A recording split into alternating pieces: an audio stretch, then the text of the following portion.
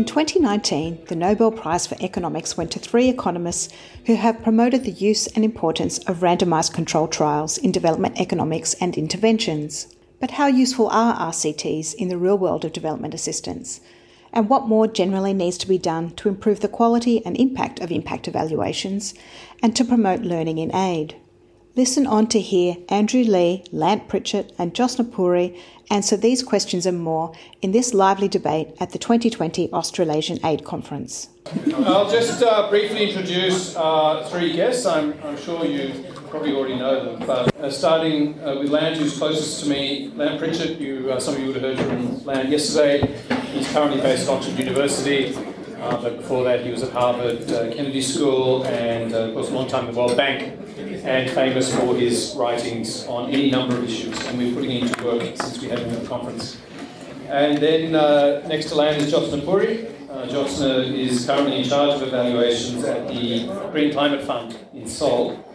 Before that, at 3IE in Delhi, the International Initiative for Impact Evaluation. And then furthest away, but needing no introduction, is Andrew Leigh, who is our local Member of Parliament, and also formerly Professor of Economics here at the ANU, and remarkably prolific author. I'll just explain to you the structure of the event. It's quite sort of highly structured, and I've tried to cast it as in between a debate and a discussion. So I'm going to ask each of our 3 panellists a general question and then ask them to make an opening statement in response. And they've got 10 minutes for that. And we're going to be very strict with timekeeping on those interventions. And the panellists are welcome to come here or speak from the table. It's up to you. And then we're going to go through, starting with Andrew, then Lant, then Joe. And then I'm going to give them a second chance to kind of give any rebuttals or reflections. That's 5 minutes each. Then we're going to open it up for a Q&A session. And then we're going to have the wrap-up, a final closing statement, no more than 5 minutes each. So that's the plan of attack. All right, let's get going. So Andrew, you've written a book called Randomistas, How Radical Research Has Changed Our World. And you've said in promotion of that book, across medicine, business and government, there's no simple or more powerful tool for finding out what works than a randomised experiment. Investigating everything from jails to ad campaigns, philanthropy to schools, the randomistas are building evidence and busting myths. So Andrew, tell us about RCTs and why you're such a big fan of them. Please welcome Andrew Leigh.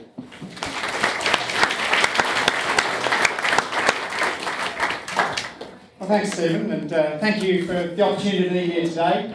You may be able to hear the hail coming down outside. It's been forecast for a little while now, which means that the underground car park in which I just put my car has about the sort of ratio of bodies to space as this room at the moment. It's a real pleasure and honour to be speaking on the same panel as Jojo and Lant, 2 superstars in the field, and speaking about what I think is one of the critically important and interesting questions in development economics.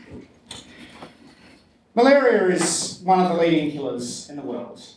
Spread by the Anopheles mosquito, it claims a child's life on average every 2 minutes. But at the start of this century, there was a significant debate over the best way of distributing bed nets. Some people said that if you handed out bed nets free, then the take-up would be greater.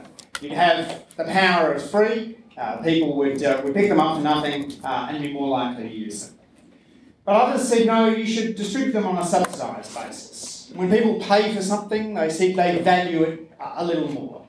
People who've put a few dollars into a bed net are more likely to use it as a bed net.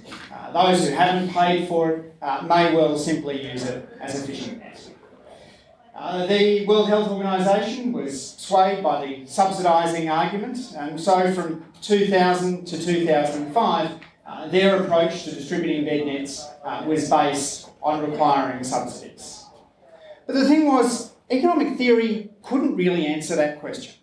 We couldn't be clear which of these 2 pretty convincing theories would work.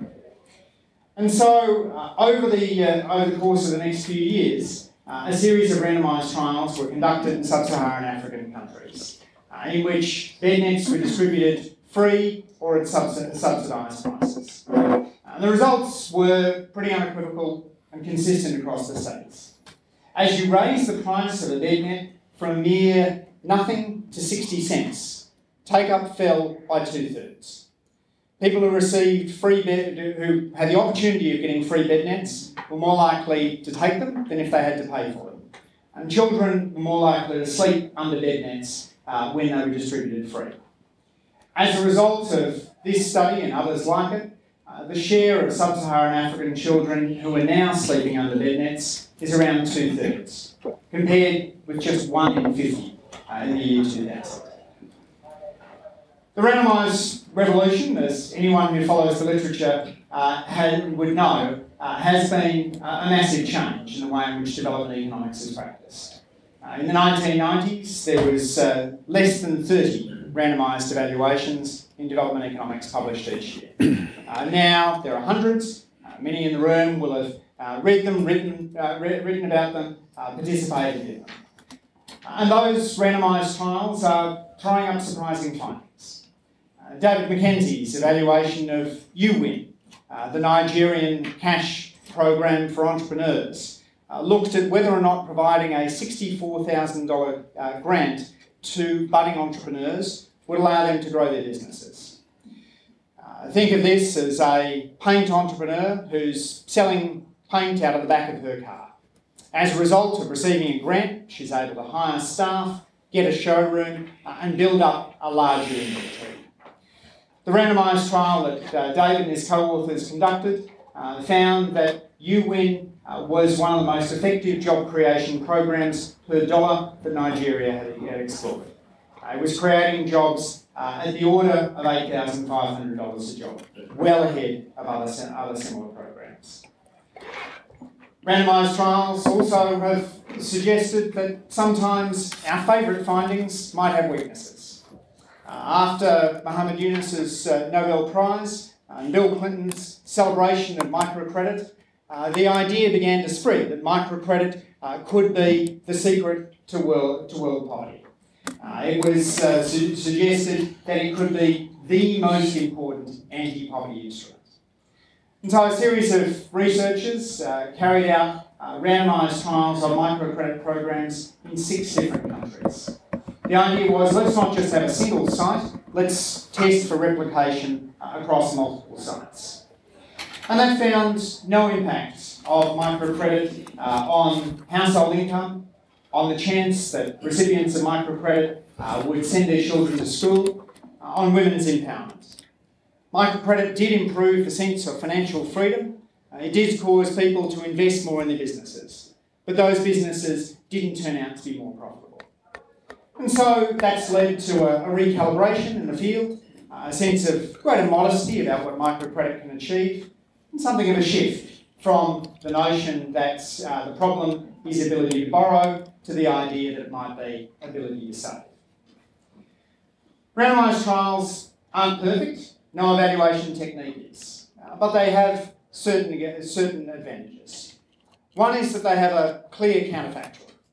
If we wanted to know how much people enjoyed this debate, we could survey the people in this room as to their happiness and survey those who chose not to come into this room for their happiness.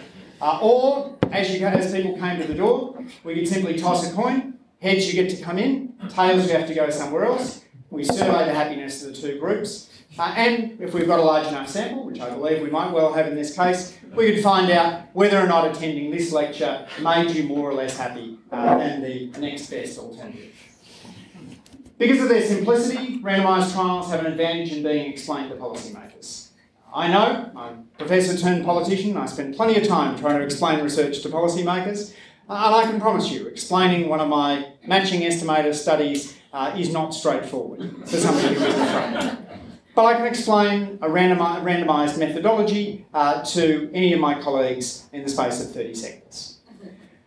And that means that when we're replicating, we're more likely to be replicating a similar methodology. That what's changing is the context, but not the evaluation strategy. Whereas if I'm doing a matching study in different contexts, I may well be estimating a different methodology as well as a different impact. Randomised trials can be more readily tied back to theory. Because researchers are constructing the field experiments, they can start from the ideas that come forward from economic theory and set about testing those. So, for example, in the case of bed nets, we wanted a series of different price points. If you looked for a natural experiment, you may well find some context in which somebody had offered $3 subsidised bed nets and others had offered free bed nets. But if you're setting it up yourself, conducting your own randomised trial, you can carefully vary the price points and look then for whether the result carefully steps up.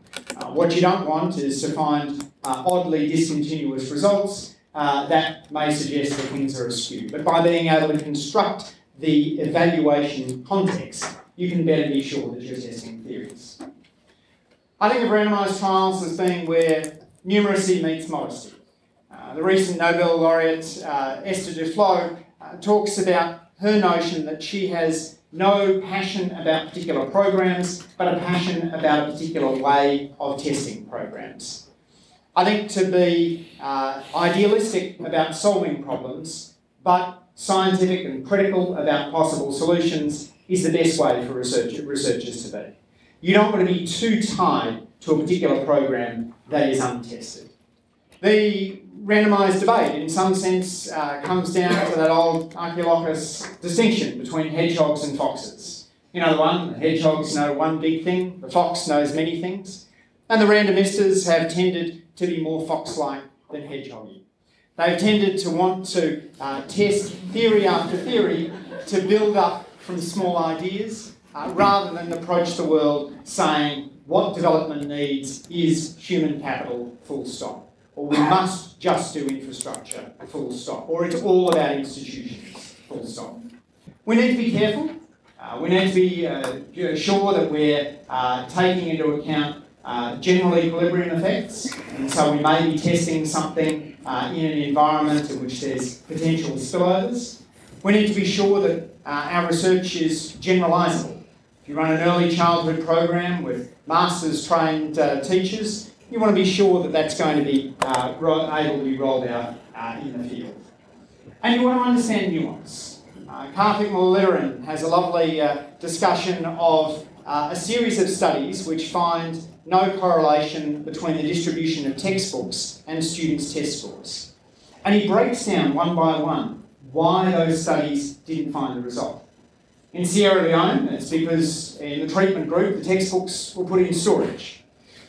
In India, it's because parents cut back on their education spending in response to the government spending more on textbooks. In Tanzania, it's because the teachers in general didn't teach the textbooks. And in Kenya, it was because 4/5 of the students in the sample couldn't read. If you're going to generalise across these studies, you do need to make sure that you're looking at the particular nuances. But that's a challenge for any form of evaluation. Anytime we're evaluating, we want to be sure that we're not going too far outside the specific context. So thank you very much for being here today. Looking forward very much to the debate and the conversation.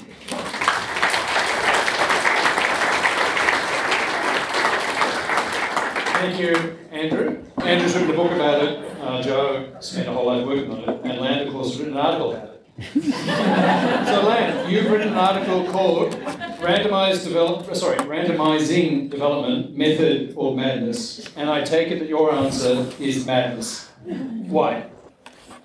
I'm 60 years old. I've been doing nothing but development since I was 24 years old. And in all of those years, I have never seen a fad less concerned about evidence than the fad for evidence.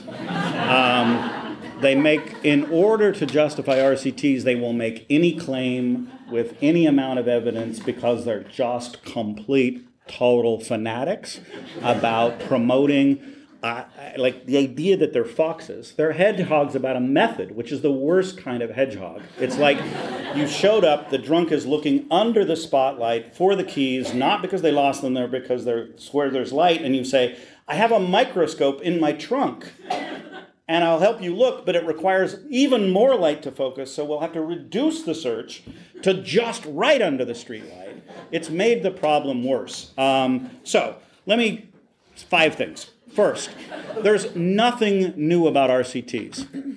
I graduated from MIT in economics in 1988. No one who graduated from economics in 1988 went into the 4 established organizations in America capable and doing RCTs on social policy.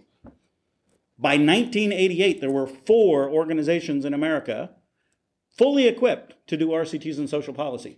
Not a single methodological innovation has been made on RCTs in the last 20 years. Nothing about the RCT revolution is a revolution. Nothing about the RCT revolution is new. All of these techniques were well known, well established on social policy in America well before any of the current Nobel Prize did a single experimental study. So there's nothing new about RCTs. They were used to evaluate social policy starting in 1968 in America. They're 50 years old. People stopped using them because they weren't very effective. So this revolution is a counter-revolution, not based on the actual experience or evidence of what the RCTs actually had impact on social policy, but based on a faith-based claim. And let's get to a slightly worse reason in a second. Second, if you ask yourself, why are RCTs popular in development? It's because RCTs are a weapon against the weak. If you want to cut something's budget, what you say is, I would love to give you budget for that, but first you have to show me that you're effective. We don't ask that for aircraft carriers. We don't ask that for social transfers to the elderly. We don't ask that for a whole variety. If you look at the government budget in any developed country and say, what is there an RCT revolution in? There's an RCT revolution in trying to help poor people in other countries. It's because it's a weapon against the weak. It's a way of stopping doing what you don't want to do. So randomized controlled trials used as independent impact evaluation are mostly a technique for people who don't want to help the poor to justify why they don't have to help the poor. Third, before there was any RCTs in development was succeeding massively. If you look at the trend of nearly every indicator of human well-being, it was on a massive positive trend well before there was ever an RCT done in development. So poverty was going down, incomes were going up, number of children in school was going way up, malnutrition was going down, infant mortality was going down. So the idea that the RCT was a necessary or even interesting component in creating success in development is completely, totally not borne out by the timing of the facts that massive progress was being made across the board in development before there were any RCTs. And there's no evidence yet that they've been accelerated by the use of RCTs other than, like, Andrew has given you the totality of the positive stories about RCTs. The story about malaria is essentially the only story of a positive story making a difference. And there's an important reason for that. The reason is development is about social transformations. It's about the transformation of an economy. It's about the transformation of a polity. It's about the transformation of a society. It's about the transformation of organizations and their capability. None of those are individuated phenomena. Those are general social phenomena. The method is only adapted to evaluating things that can be individuated. And so you have limited yourself to a tool that can't ask any of the important questions in development. So if you look at what are the characteristics of something that is likely to be an important cause of sustained economic growth, and what are the things that for which randomized evaluations have been done, there is zero overlap. Economic growth is far and away the most important and powerful indicator of success in improving human well-being, and they can contribute nothing to it because economic growth is a social process. It is not an individuated process, which means you can't create a method that randomly assigns one person to one economy and another person to another economy, and the individuated studies just aren't looking at the important issues. So, fourth, rigorous evidence isn't. You generate rigorous evidence from an RCT about exactly and only what you just did. It has zero generalizability. Zero.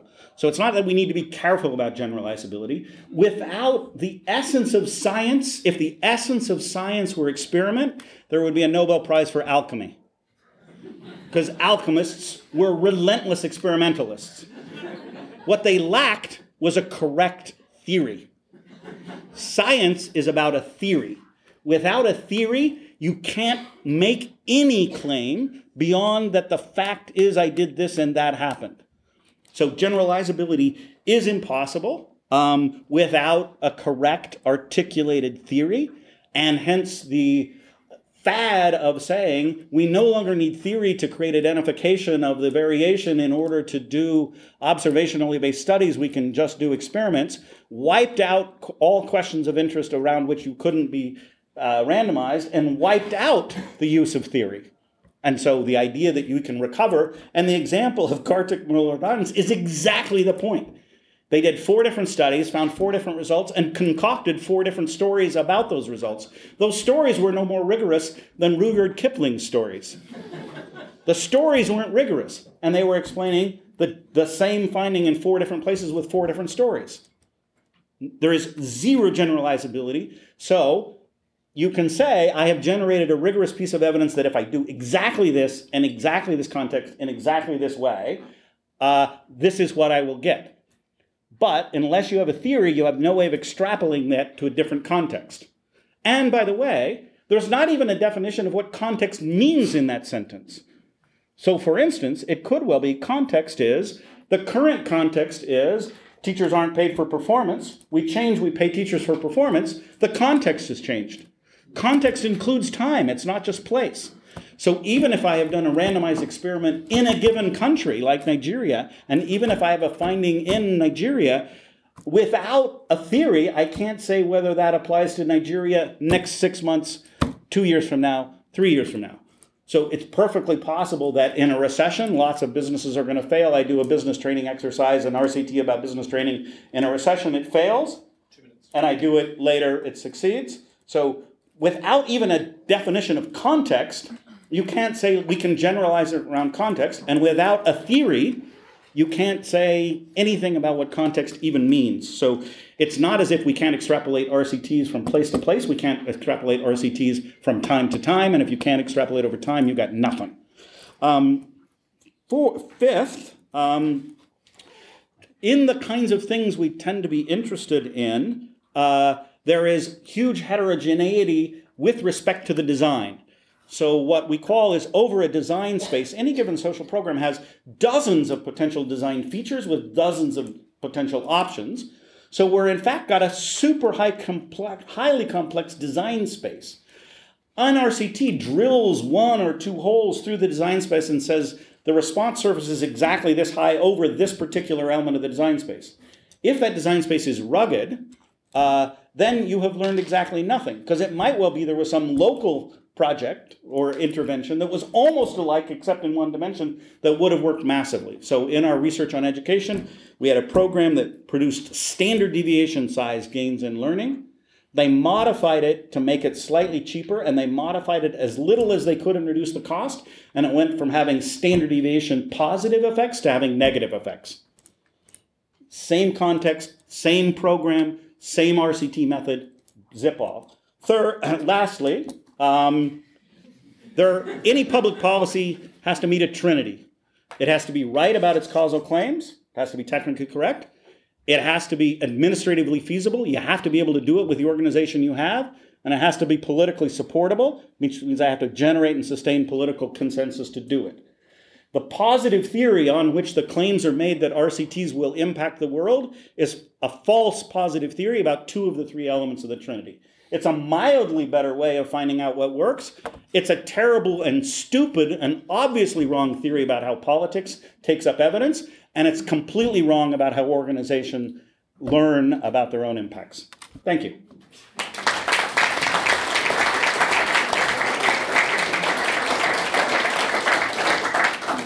Joe, you are a practitioner. Your job is to do evaluations. I've already explained where you have and where you are now working. Based on your experience, how useful are RCTs? Thanks, Stephen, and thank you very much for having me here. So the story of RCTs is a personal story for me. After I'd done my PhD, I went on to work with Jeff Sachs. And I went on to become his impact evaluation advisor. And amongst one of the first conversations that I had with Jeff was, well, you know, we're looking at the Millennium Villages. Shouldn't we be setting up these randomized control trials? All of you in the room probably know the rest of the story, but of course, the epilogue is that we never did set up randomized control trials in the Millennium Villages. Jeff, who I admire profusely and deeply and greatly, but differ from because of his very rabid opposition to RCTs and their use in any context whatsoever. And so we decided to disagree and move on, and we continue to be friends. But that was my first experience. That was my first experience, and of course I went through my own experience of complete existential angst and dismay while I spent time with him and thought about evidence and thought about just how to prove whether the Millennium Villages, which were getting a lot of money and which literally represented to me a microcosm of what had happened in the development aid space, basically for the 30 years before the 1990s, right? And so here I was trying to understand, well, why isn't this infusion of cash or aid, why can't we prove whether it works or not, and what can tell us whether this is working or not? And we had the opportunity to create evidence, but we didn't. Fast forward. 3 years ago, I got asked to lead the Independent Evaluation Office of the Green Climate Fund. For those who don't know, the Green Climate Fund is the largest climate fund in the world and is currently funded for $10 billion over 4 years, right? So there I was sitting and in 2017, fairly lonely in my office. I now have an office of about 30 people. And thinking about, well, what is it that I want in this organization so that we can produce trusted evidence to inform policy that can hopefully lead to greater impact? And so here I was trying to marry exactly what Andrew was talking about with what Lant is talking about, which is marry evidence with politics, and it's not the best marriage, right? And of course, I came from a space, I teach development evaluation at Columbia, and I came from a space where I sort of knew the pitfalls of randomized control trials, but I was excited by the promise that they held and have, and I continue to be. So, three big things. The first thing I do want to clarify is, that RCTs by themselves have come somewhat of a way. They're no longer the black box, right? When we talk about RCTs now, I implicitly mean theory-based impact evaluations. There are no good RCTs without good theories. And so at least from where I'm sitting, if you're doing an RCT without good theory, please throw it out. There are no good impact evaluations unless you've done good process evaluations. Very, very important. We've set up an entire program within GCF, but this is not the only thing that I'm doing. So that's a very important disclaimer. We generate data in many other ways and get to know the context, but also produce the evidence. And we are building some of this technology into the investments that GCF is making so that at some point in time, I should be able to answer the inevitable question, which is going to come to me as head of evaluation. What is the impact that GCF is making, and how do you know? And that's the standard of evidence that I expect every organization, every dollar, to essentially respond to, right? So we are building these sorts of methodologies with process evaluations, with theories in a lot of our programs. But we're doing a few things that are different as well. And this speaks to some of the concerns that Landry raised. One, a lot of the impact evaluations, actually all of them, are being co-developed, co-managed, and co-implemented with people on the ground. Yeah? Which means that it becomes our task to build that capacity, which is systemic, institutional, and human, on the ground. It also becomes our task to then try and understand the context. But we are aided immeasurably and pricelessly by local people who are co-authors on our studies and are working very closely with us to understand what are the key barriers that we're trying to address with a lot of these investments that are coming in. Can we try and at least incrementally deal with them? So on one side, I come from the school of thought where I know the theory of meta-analysis and systematic reviews, and I've looked at corticosteroids and know Cochrane collaboration and know that, well, you needed to do the meta-analysis on corticosteroids to know that they reduce early birth deaths by 50% for pregnant women who give birth to early babies. I also come from the school of thought that knows a lot of the evidence that Andrew spoke about, where graduation programs have worked in 6 different sites across 6 different countries. I also know where programs haven't worked. Community-based development and community-driven development has not worked for community cohesion, but they have worked to then introduce public infrastructure into communities that are otherwise torn by strife. I also come from the school of thought where I know the evidence around payment for ecosystem services. Millions and millions of dollars are going into payments for ecosystem services, but if you do a meta-analysis of those, you know that the standard the effect sizes on those and the standardized effect sizes on those are extremely small. But you are doing them because the outcomes that you're looking for are much more oriented towards equity and towards other outputs and other impacts rather than just deforestation. So where I'm sitting, we're looking at 3 things. I'm trying to think about bias in the evaluations that we're producing and in the evidence that we're producing.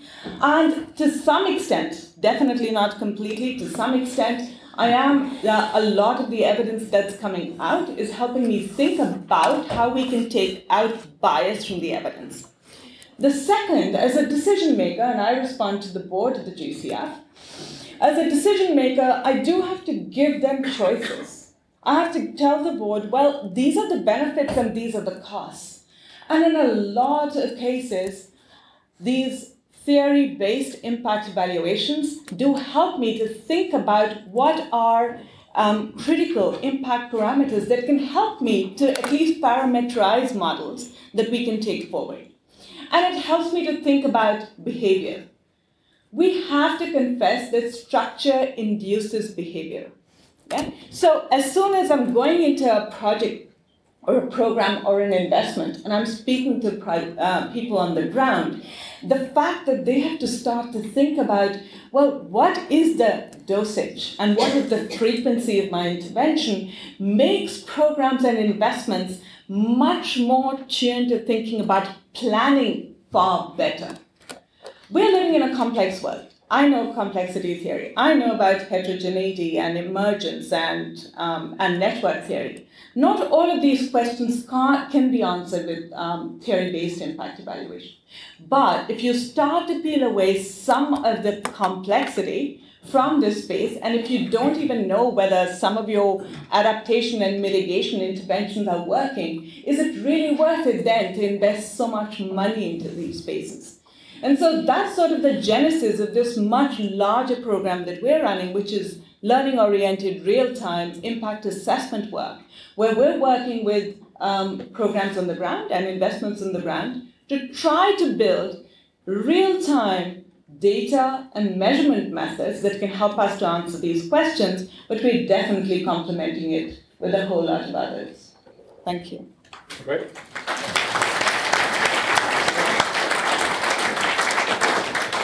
Thank you very much, Joe, and the panel was right on time.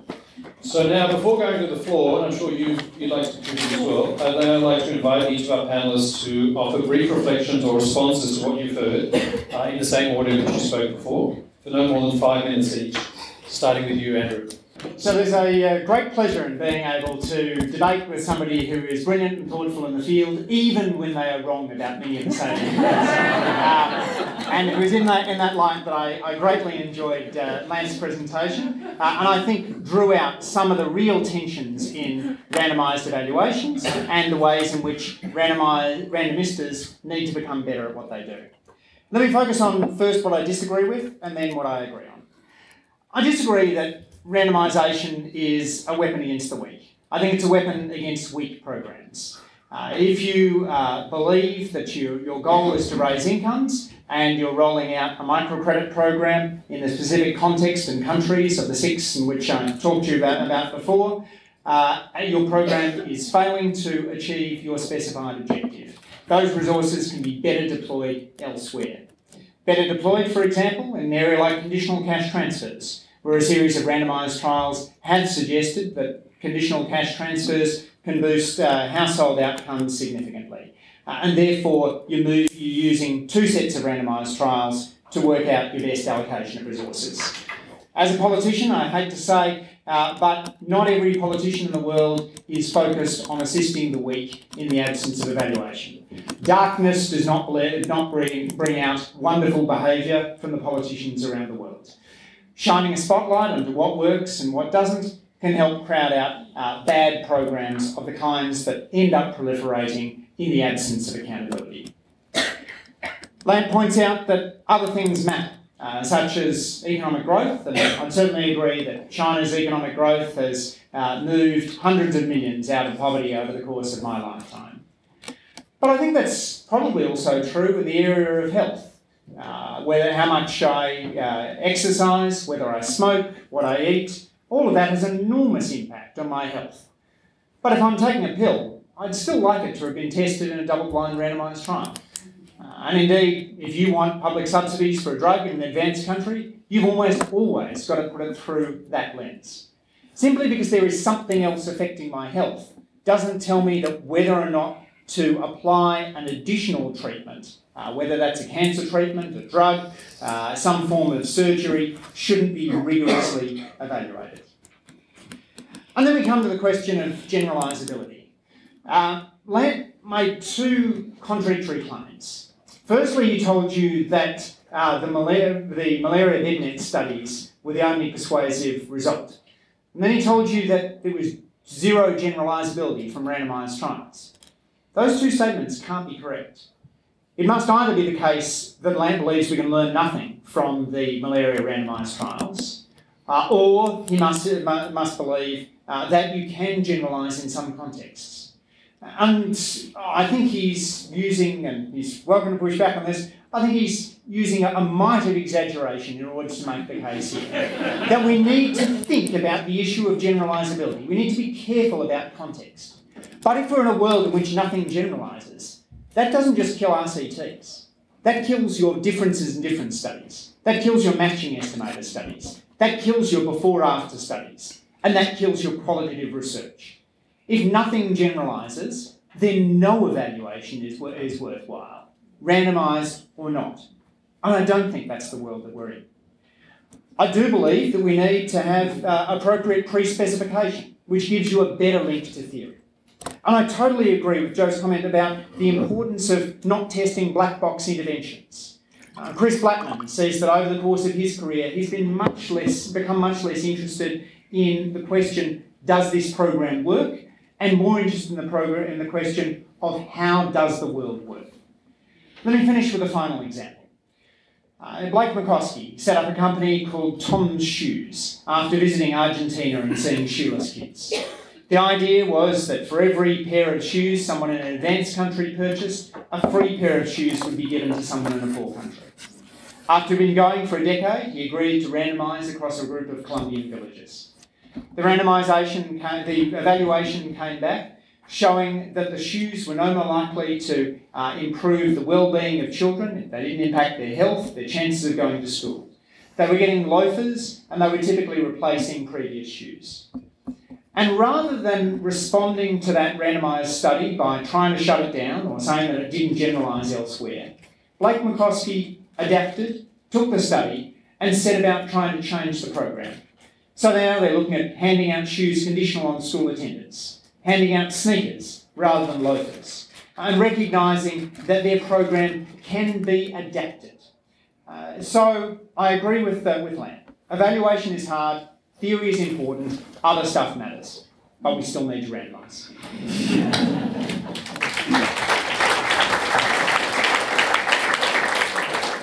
Thank you, Andrew Plant. Your 5 minutes starts now. Okay. So this is what's just the idea that development is about rich people giving poor people shoes, and that therefore we need to evaluate that. That's the problem.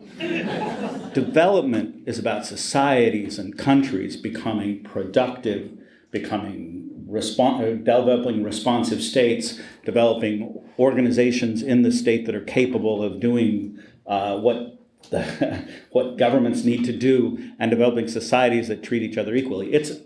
Imagine going to the pioneers, the first Nehru and the other leaders of the newly independent states who were anxious for their countries to develop and say, we have a technique where if some rich idiot philanthropist wants to give away shoes, we can prove he's wrong.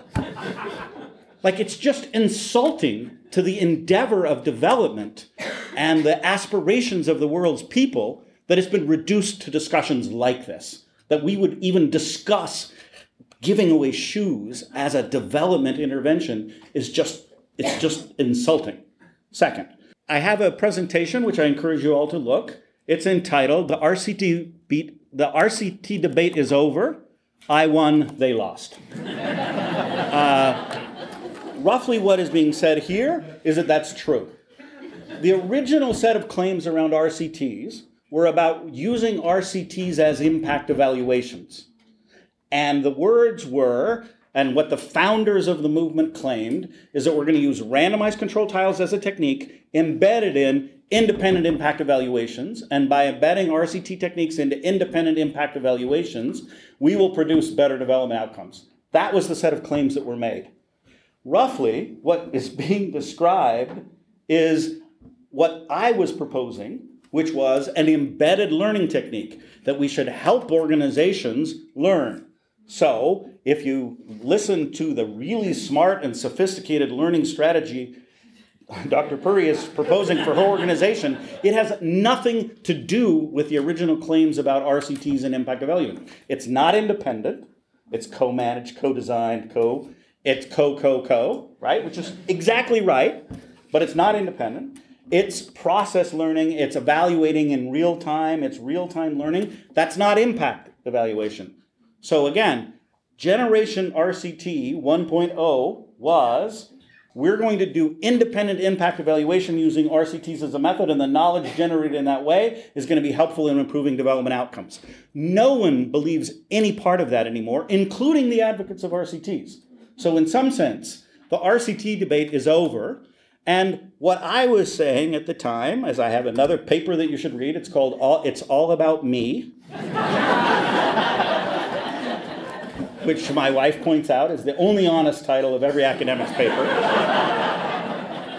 But what we meant by me was M-little-e-big-E, which was organizations, in order to learn to be effective at what they need to be effective at, need to adopt a learning attitude that involves monitoring, creating the data about outcomes, that involves experiential learning, which involves real-time feedback about what works and how we modify things on the go, and involves some degree of impact evaluation.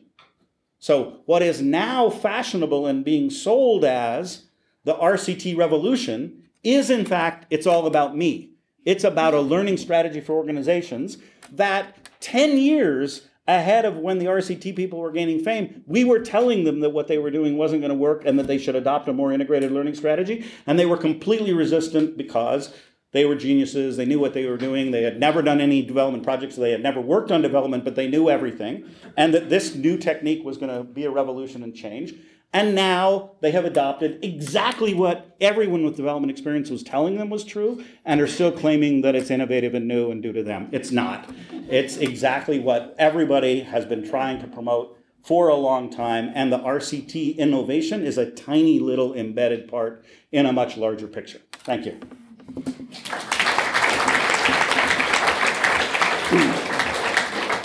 Well, and it was all about you, but now it's all about Joe. Thank you.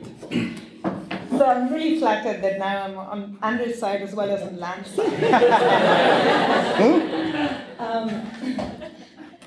So, a couple of things. Impact evaluations have never been about evaluating long-term impact. This is the first thing that I tell my students as well. I mean, there's definitely the myth around, oh, well, we're going to be able to look at impacts 20 or 30 years. I think where we have innovated, and Lan, you're right there, is that we have embedded randomization, though, in projects. That's important. But the randomization is definitely the core of it, because we do think that that's an important part of generating good quality and credible as well as measurable idea of what the projects are doing on the ground. The measurability is really key. And I'm a data geek, so I keep thinking about this all the time. Okay. But the second important thing is that I'm the head of the Independent Evaluation Office. So the independence part is very important to me. Okay. So don't take that away. You've taken it away. What is the co? Who are you independent of? Co with local researchers, right? Okay. So co with local researchers. But then you're not independent of what you're evaluating. Well, we are independent of what we are evaluating, but we are also independent of the secretariat that's putting in money. But we are definitely not independent of local researchers. Why would we be? I mean, we definitely want local researchers to come in and talk to us and work with us in terms of understanding local constraints and contexts and bottlenecks, as well as teaching us. So we can teach them about randomization, but they can teach us about all of the constraints that they deal with and the criticality of some of those. And that's where, so definitely impact evaluations or RCTs are not designed for the entire theory of change of an investment. That's just virtually impossible. But identifying what those critical bottlenecks are in this long theory of change, where everything else would have process and process evaluation sort of feeding the overall understanding of what's working. But for the critical bottlenecks, we then design impact evaluations or theory-based randomized control trials. Yeah? So that's sort of the long way. I think they're important also to consider examples of where these things have made us understand where multilateral agencies have used some of this evidence to also guide their own strategies. And this has educated me a lot. I was in the session at the World Humanitarian Summit where the head of WFP at the time, Josette Chiron, picked up the systematic review on comparing in-kind transfers with cash transfers, with food transfers, to then understand as to, well, can we say something about what strategies humanitarian organizations should use? And she cited the systematic review to then say, look, we'd like to put in more than 25% of our budget, of our programming budget, into areas, into cash. Because we know that in many cases these work. And of course, this is not a blanket statement. But it is important for decision makers and it is important for strategy choices. IFAD did something similar. They built in not just randomized control trials, but also quasi-experimental methods into understanding whether their programs were working and whether they were reaching the targets of 80 million people out of poverty or not. They had to give numbers to their boards. And they could say something like, well, we were successful in taking out 44,930,000 people out of poverty by 5 to 10%. These things are important, but they're not the only thing. We have to build in the other methods, the measurement systems that I'm a big fan of. So the measurement systems with the ME line, absolutely, and they don't stand alone. So marry ME with theory and RCTs. Thanks. All right.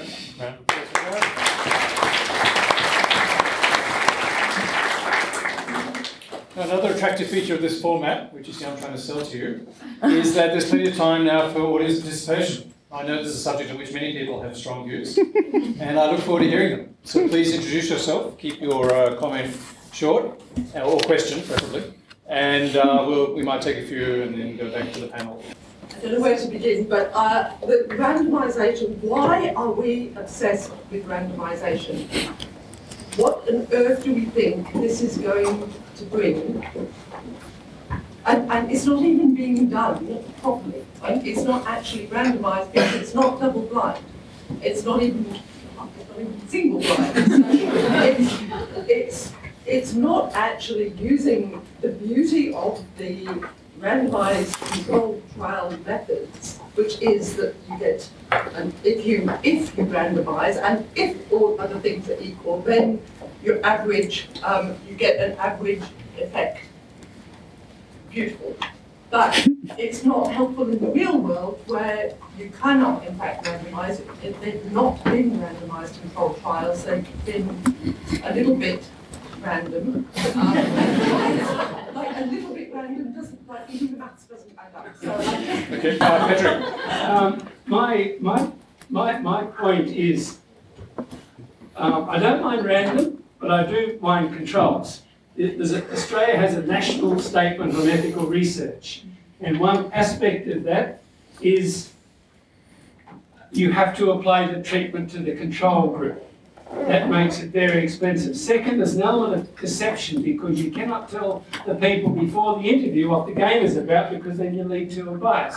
So you have to cover that. Secondly, why not just ask people what changes have happened over the last X number of years, which is what I tend to do. And people tend to be able to give you a pretty good analysis of what's changed for their lives over the last whatever period. We've got lots of participants. Terence, just you next. And then we'll go back to the panel. Professor Pritchett, you said that development is a large-scale societal process on broad-based change, and that randomised controlled trials contribute very little to this, and so ergo randomised controlled trials are more or less worthless. Let's try that statement again by saying, well, it is a societal process of large-scale change. Economists have contributed very little. I mean, they've made some useful observations after the fact, helpful around the margins, but can't something do a little bit and not everything and still be very useful in instances? All right, so we'll go back to the panel. I'd also ask the panelists to keep their responses short, and but a bit of freedom. Who wants to go first? Let me give an example which I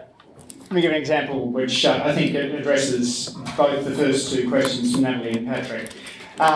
In 1978, a documentary came out called Scared Straight. It was the idea that if kids were becoming delinquents, that you could put them in jail for a day, expose them to how bad prison was, and send them on the straight and narrow. Academy Award documentary turned into actual programs, life imitated art, and before-after studies suggested that it was a raging success.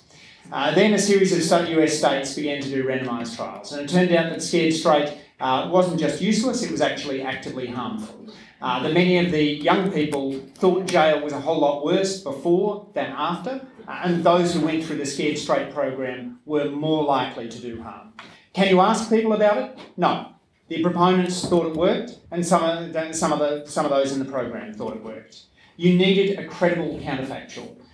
Yes, you can't always blind on these things, but the randomised trials of Scared Straight helped to shut down a program that wasn't just failing to help, it was actually doing harm. So, Natalie, your first question, yeah, there's no such thing as little randomised or partially randomised. You either randomise or you don't. And anything less than completely well randomised, and I can give you horrifying experiences with where on the ground you partly randomise, so it's not entirely balanced. So, but to the question of ethics of it, so I think the one principle that I hold very dear every time we think about theory-based impact evaluations is clinical equipoise. You have to be really unsure that the program isn't working when you go down to the ground and decide to plan out and implement randomized control trials, theory-based. because anything less than that would definitely be unethical. And then, of course, you could use A versus B sorts of trial methodologies, where it's not as if you're denying parts or subpopulations, but the fact of development is that not everyone's going to get everything at the same time every time. And so it's sort of using that to really get to also understand as a co-benefit whether the program's working. And so in many cases, we work with program managers, understanding their constraints in terms of logistics and implementability, to then think about how to plan out the randomized control trial. Yeah, why couldn't we just ask people? So Schiller actually just came out with a wonderful book on the power of narratives. But it's clear that that social desirability bias plays out into everything, including how we voice our opinions about what and the way we express ourselves. So you've got to use other methods as well. And we're just going to stop there. So first, just to get the facts on the table, if one looks at the cross-national correlation between headcount poverty rates, which is a common metric of poverty, and median income in those same countries, the correlation is 0.99. There is essentially no variation in poverty outcomes that is independent, that isn't associated with the income of the median person. So when we talk about what relative components one should place on economic growth versus other elements of poverty reduction, it's all growth. It's not some growth. It isn't like if you say there's gin and tonic, it's all the gin that makes you drunk.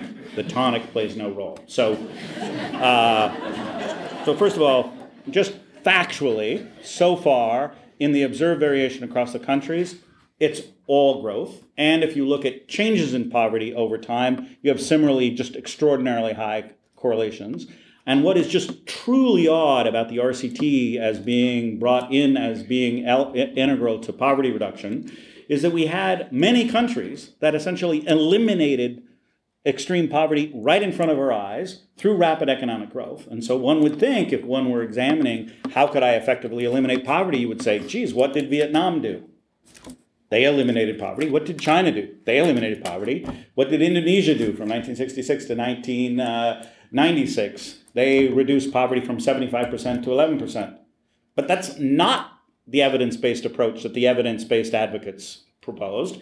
They said, let's look at poverty programs which have no evidence of playing any role in poverty reduction, because we have a tool that we can obsess about and produce academic papers that will allow us to produce papers. And that is the motivation for RCTs, was the production of papers. Second, if you look at India, in 1991, India had a critical set of policy decisions to make because of a large, extended economic debate that had preceded the 1991 period. They made a certain set of decisions. If one calculates the additional NPV of the GDP in India that exists today versus what would have happened on the business as usual path, the incremental value of that is $2 trillion.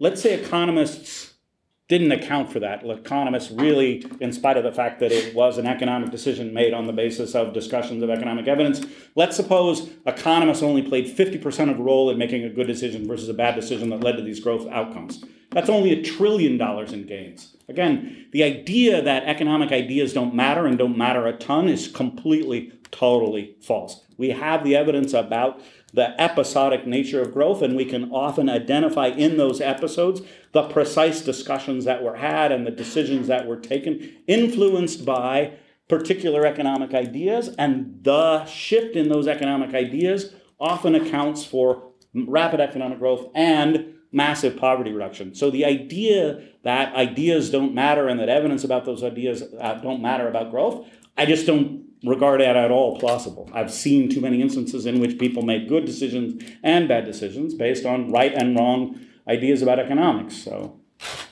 All right, we're just warming up here. I'm going to try and take the questions in the order in which I saw them. So there's one more here, and then we're going to go to the other side. Yes. Yeah, thank you. Okay, thanks very much. This is Stephen Lee from Oxford. I had a question about the UN evaluation that you mentioned in your introduction, which is by David McKenzie, right? Who I think knows what he's doing. And it had lots of effects. And I think you mentioned that it was really good for jobs growth, which sounds a lot like employment growth, which sounds like a macro effect, which is really difficult to show in an RCT. So I'm wondering whether I'm understanding that right, whether David McKenzie actually says that it does do that on the basis of the RCT evidence. And in fact, how he did that. He did do that. Okay, I think I saw this. Yes, please. My name is Kara. I work with Catalpa International, and I'm an education economist by training, whatever that means, for this discussion.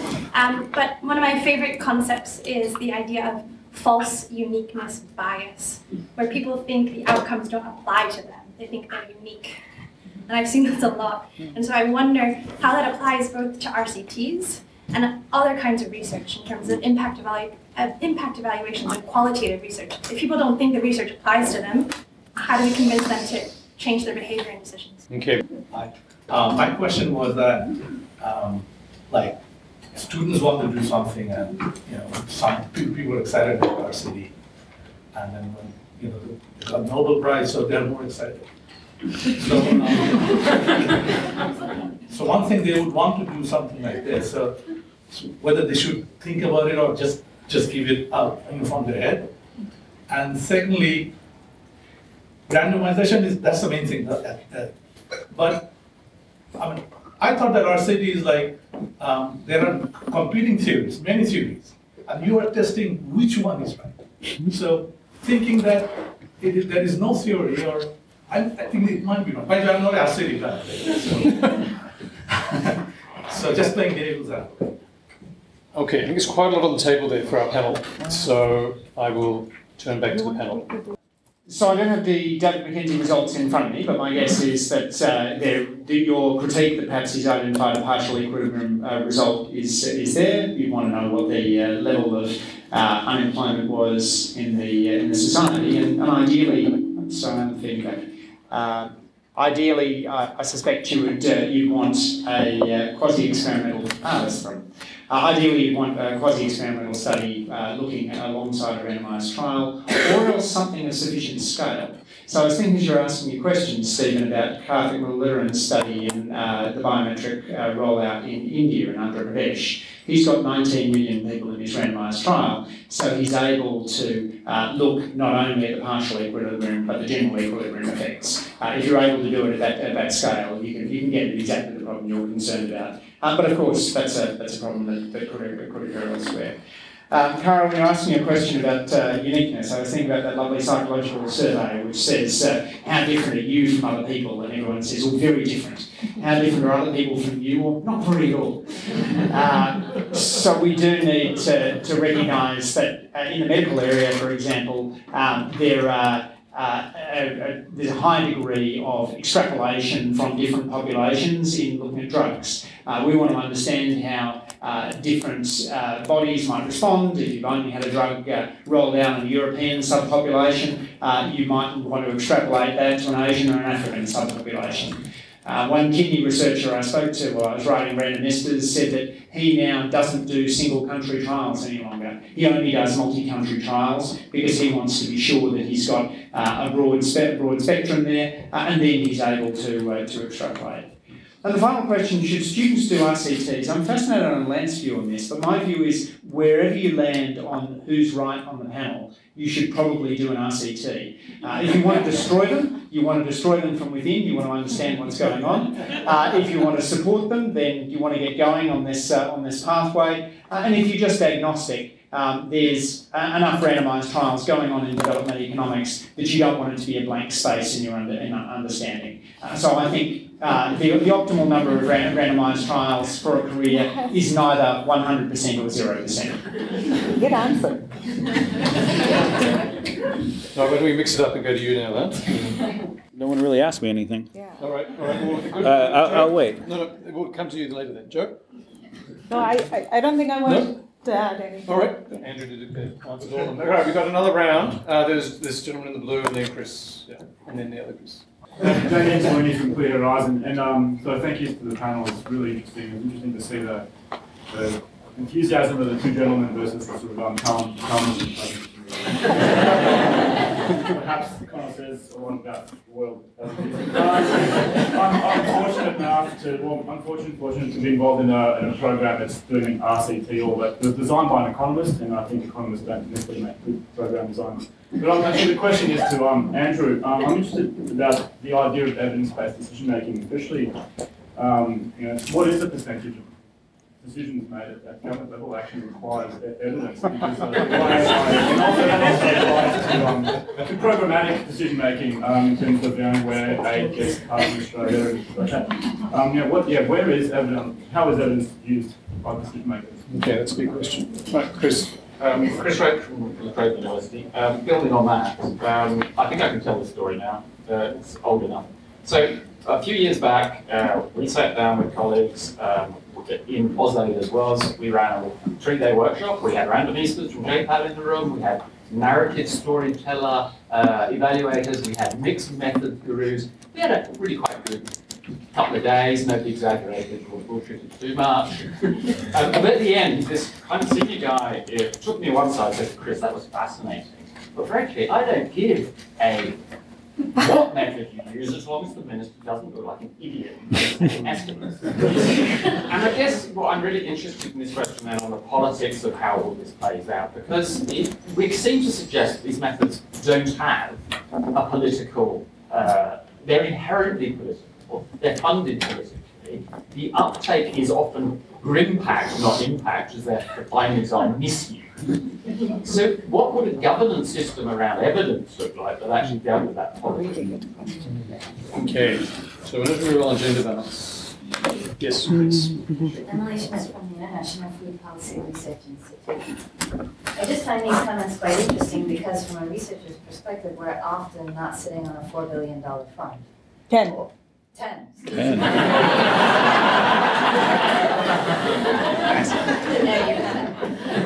So the idea of using mixed methods and RCT within an evaluated framework, looking over time, and perhaps even having the possibility of a pitching and panel survey is a really long cry away from what anyone is willing to fund, especially in this political environment of how we're funding development and how research is performing development.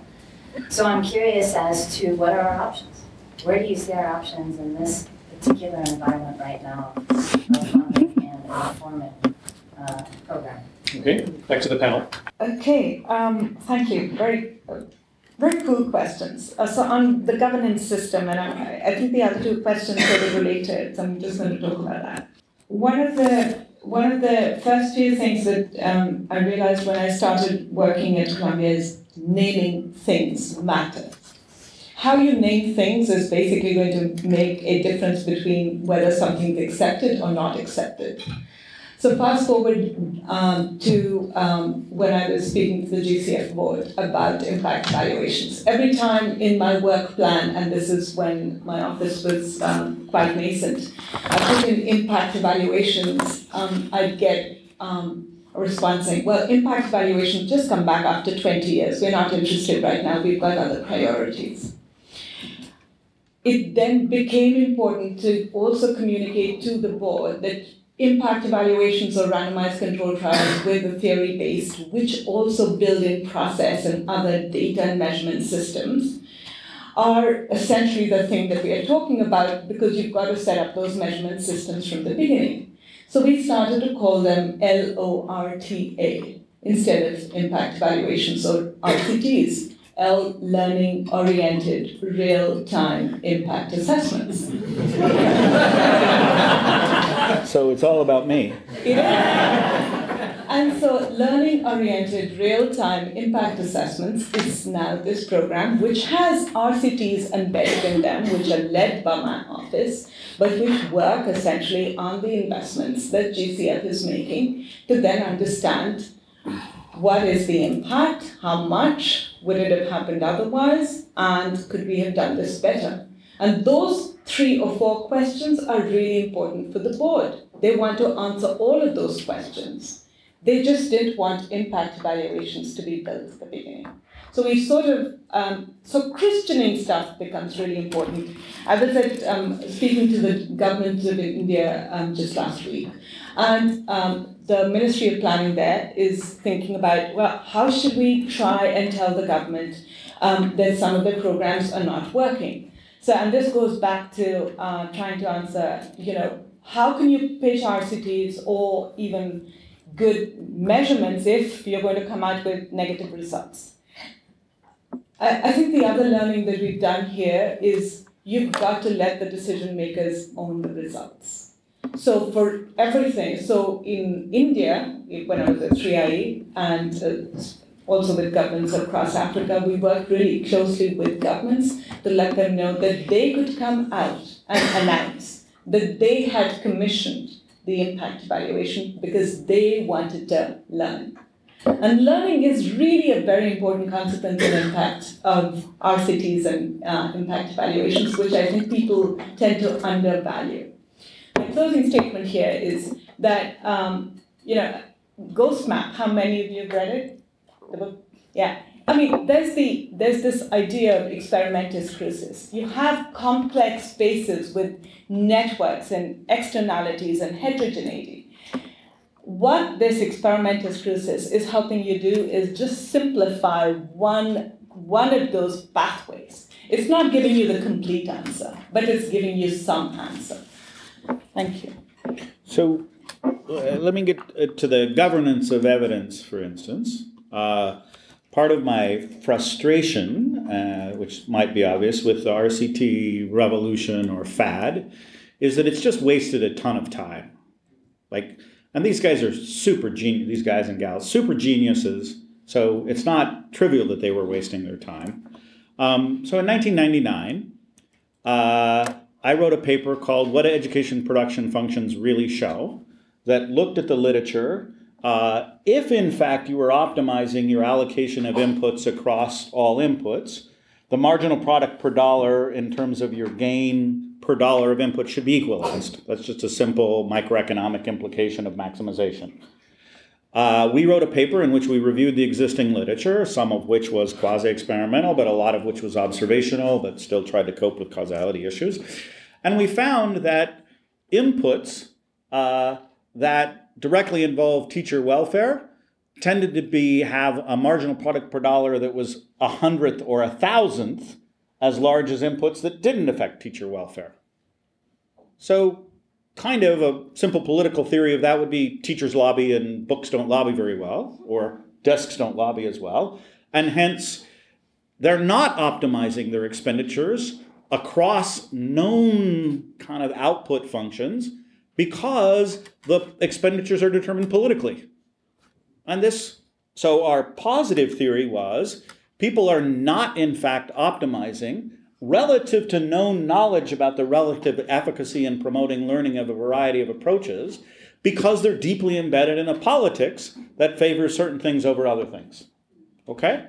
What's the positive theory of change of the politics of RCTs? It's that there's some policymaker sitting out there who is not in fact allocating education expenditures in a way that's maximizing learning because they don't know the true impact coefficients in a kind of simple, explainable way from an RCT. That's just complete, total, obvious horseshit. But if you want to go from the causal chain from the RCT to the action, it goes through politics. Unless you have a realistic theory of politics, you don't have a theory of change of impact of RCTs.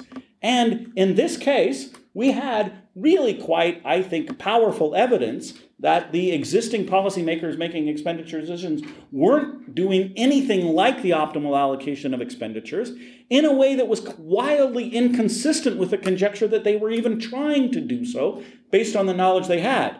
So again, the idea that the last 20 years, what have the last 20 years done? They've done a bunch of education production function estimates, which are, by the way, are worse than observational estimates for ways I can't go into because it's a little too technical. But they've done a bunch of here, well, let's evaluate this here, and let's evaluate that there, and let's evaluate there. And they've added some net new knowledge about the education production function. But we already knew they weren't optimizing with respect to the education production function in ways that were known, and mostly the results have reproduced exactly what we knew from the non-experimental literature. So 20 years completely wasted. We should have been working on the politics of education and how we get politicians to care about learning outcomes and in ways that they're actually responsive to. Instead, people published papers, they got famous for doing a cute little experiment here, a cute little experiment there, and nothing happened on learning. Andrew. So as a politician, I share Len's frustration about evidence not being taken up. And to the question as to what share of government decisions are evidence-based, all of them have some notional evidence base, but often we just don't know. So if you look at the area of cancer, for example, you take the drugs that have looked promising coming out of the lab, you ask the question, how many of those drugs pass stage 1, 2, 3 randomised trials and make it to market? The answer is 1 in 10. You look at the brilliant ideas that people at Google are coming up with that pass through their randomised trials, they say 1 in 5 pass through. And you look at some of the analyses that have been done on social programs, suggesting that somewhere around a quarter of the programs which sounded promising actually turn out to work in practice. It's not that these people are stupid or nefarious, it's that we're dealing with social problems that are equally as hard as battling cancer. So we want to be scientific and critical about the programs that we have, but then also recognise, as my two co-panellists have pointed out, that the implementation is really difficult. But sometimes the randomised trials can help you with implementation. 1999, Australia is the leading heroin consumer in the world, and there is a huge challenge as to how to deal with drug offenders. So New South Wales sets up drug courts and does a randomised trial which effectively shows that going through a drug court and having your addiction dealt with is significantly better for the community as well as the offender than the traditional criminal justice process. Largely because it's a randomised trial, it's able to propel the rollout of drug courts, not just through New South Wales, but through other parts of Australia.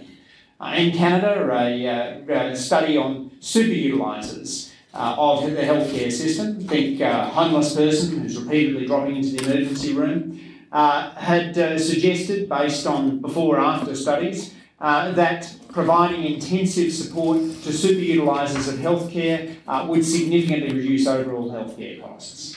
They've just this year come out with a randomised trial which showed that actually the program doesn't seem to have any impact. And what was going on is what Labor economists called Ashenfelter's dip, that people were coming in at the moment at which their usage was peaking and the usage would have fallen off otherwise. So the political process is incredibly messy, and I would love to work with all of you in terms of improving that process. But let's also improve the evidence base. Otherwise, we'll have the problem that decisions are made by hippos, the highest paid person's opinion, and that is not necessarily better than making own evidence.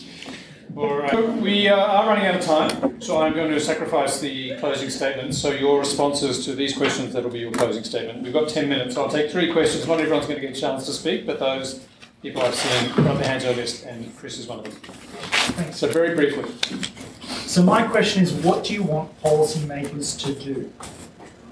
Because for as long as policymakers are making decisions that are more micro about, say, the impact of a program, and for as long as they want to gather quantitative evidence about whether a program is working or not, why shouldn't they be considering randomised control trials as one type of evaluation methodology? Right, there's another question over there. Yes, yes. Just a bit more information about the real-time assessment and what is real-time about it. And Brian. Sure. Professor Pritchett, you're also the director of the RISE program, right? And I'm mindful that there's some small share of RISE program in education. No? Yeah. Sorry. There's some experiments within that broad portfolio of research. So I'm just going to assume for a moment that some small share of RCTs is okay, right? And DFAT's very focused on the Pacific at the moment. And you can count the number of experimental evaluations and quasi-experimental evaluations probably on your hands. Ones that are finished, maybe on one hand. That's the situation that we're kind of in terms of evidence in the region. So from your experience, both in your education research and also to Joe and Andrew, let's assume there's a non-zero number is what we kind of need to do. Where would you be focusing, and where do you think the right places to apply these methods would be moving forward if you were, say, a DFAT, or would you just say no, go do something else? Thoughts?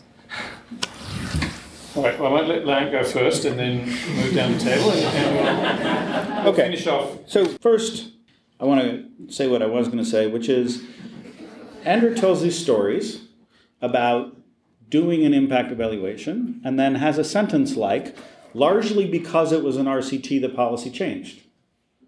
That is wild-ass speculation. So if you were making that claim about program impact, you would jump all over yourself saying, no, you can't make that claim about program impact because you didn't do an RCT. But when I want to make a claim that RCTs affect outcomes, I say, largely because it was an RCT, the policy adoption happened. Like, zero evidence for that claim. It's like, maybe that's your narrative, but that's no more persuasive than my narrative about influencing economic policy in India without an RCT. So embedded in all of this is there is zero evidence in favor of RCTs as evidence, of the type that they would accept as evidence for any other program. So they have never generated, if the same advocacy claims were being made about devoting money to any other program as the advocacy claims are made about devoting money to RCTs, the people who are advocates of RCTs would demand an RCT of evidence and rigorous evidence, and they don't about themselves. Like every advocate, like every faith-based advocate, they have faith in what they do, they advocate based on their faith, and they expect other people to just accept what they're doing on the basis of faith. So, of course, any research program has RCTs because there are some things you can learn about the RCT from doing an RCT. It's like, I'm not against RCTs.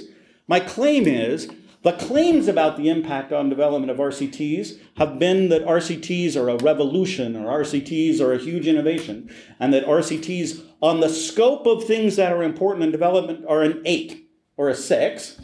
And my claim is, on the scope of things that are important for development, they're a 0.5.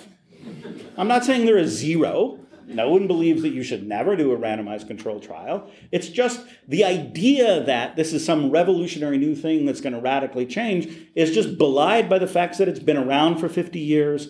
It's been used for 50 years. It has modest effects in some instances. Sometimes it's marginally more persuasive than other kinds of evidence. But it's, by and large, it's, RCTs are really good for what they're good at. The problem is they're good for nothing.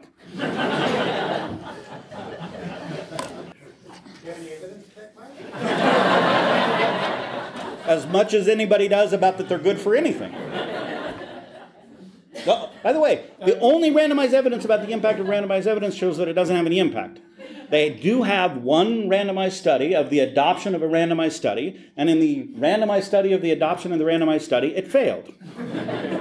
So the idea of... But you can't generalize. Of course you can't generalize, but then once we're there. Boom. Like RCTs are done, because without the generalization claims... without the generalization claims, you can't get to cost effectiveness. You can't say it's cost effective to do RCTs unless you have a way of saying what their generalizability is. Once you concede generalizability, the game's over. But then that argument applies to just about every other method as Absolutely well. It does, Right. which is why you shouldn't do expensive stuff. You should do stuff that's built into Lorta. Lorta, I love that. It's like I'll change from being about me to being about Lorta. So, here's the big challenge, right? The challenge is that we are talking about eminence-based decision-making versus evidence-based decision-making, right?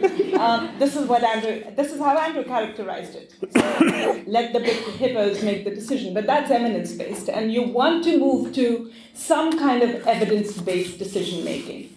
And so, given that challenge, what should you do? And clearly, I think we're not, at least from where I'm sitting, I think I'm witnessing, this is different from how Lant would like to characterize it.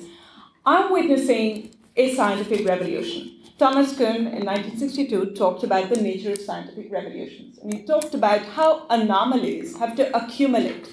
One anomaly, two anomalies are not going to bring about a great upheaval in the way we think or behave or practice. It's going to be a critical mass of anomalies that you have to get before you reach your tipping point. And I think that RCTs are contributing to us, reaching that tipping point. They're not the only thing, but they're contributing. And they're contributing because they're making us far more aware of measurement, about understanding what works and what doesn't, and why. And in that transformation, in that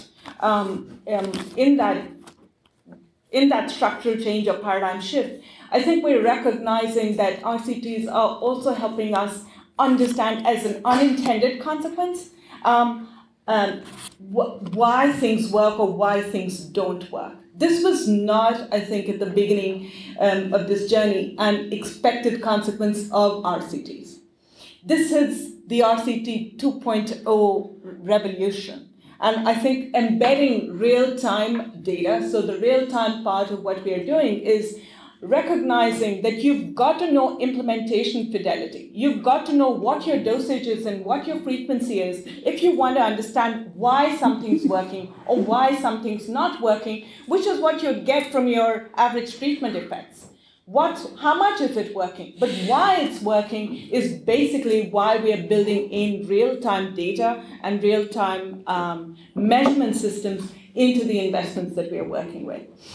That's the solution to the big challenge that we've dealt with. Thank you.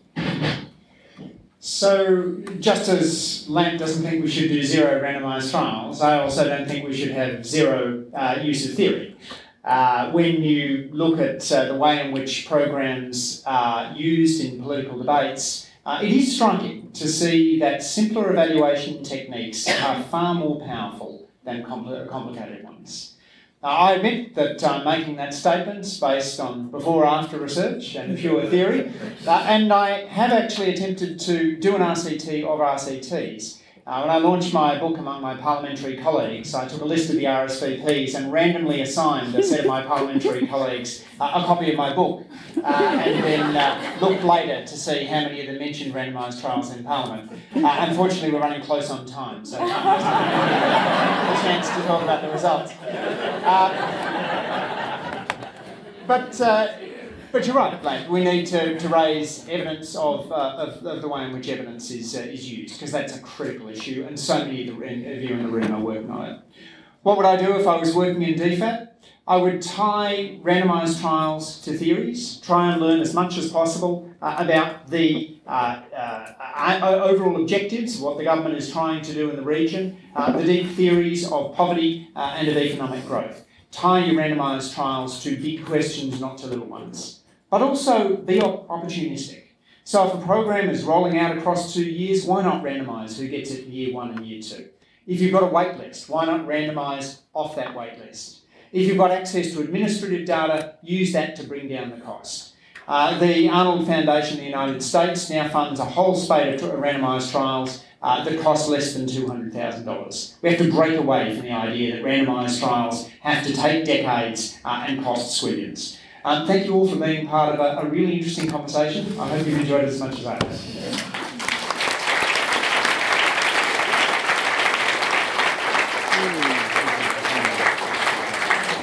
Well, we are out of time, so that's it for today. I hope you enjoyed it. I'm sure you found it interesting. I'm sure, like me, you found each speaker very convincing until the next speaker started. I do want to say, not that I want to critique my own conference, but sometimes we are a bit of an echo chamber, and we have groups of people furiously agreeing with each other. I want to thank our panellists for coming on and bringing their different perspectives and illuminating the subject in that way. Thank you very much. You have been listening to a podcast from the Development Policy Centre at the Australian National University. To find out more about Dev Policy and our work on Australian aid, PNG and the Pacific, and global development policy, visit our website devpolicy.anu.edu.au or check out our blog at devpolicy.org, where you can subscribe to our daily posts, various newsletters, and this podcast. You can also connect with us on social media. Thanks for listening.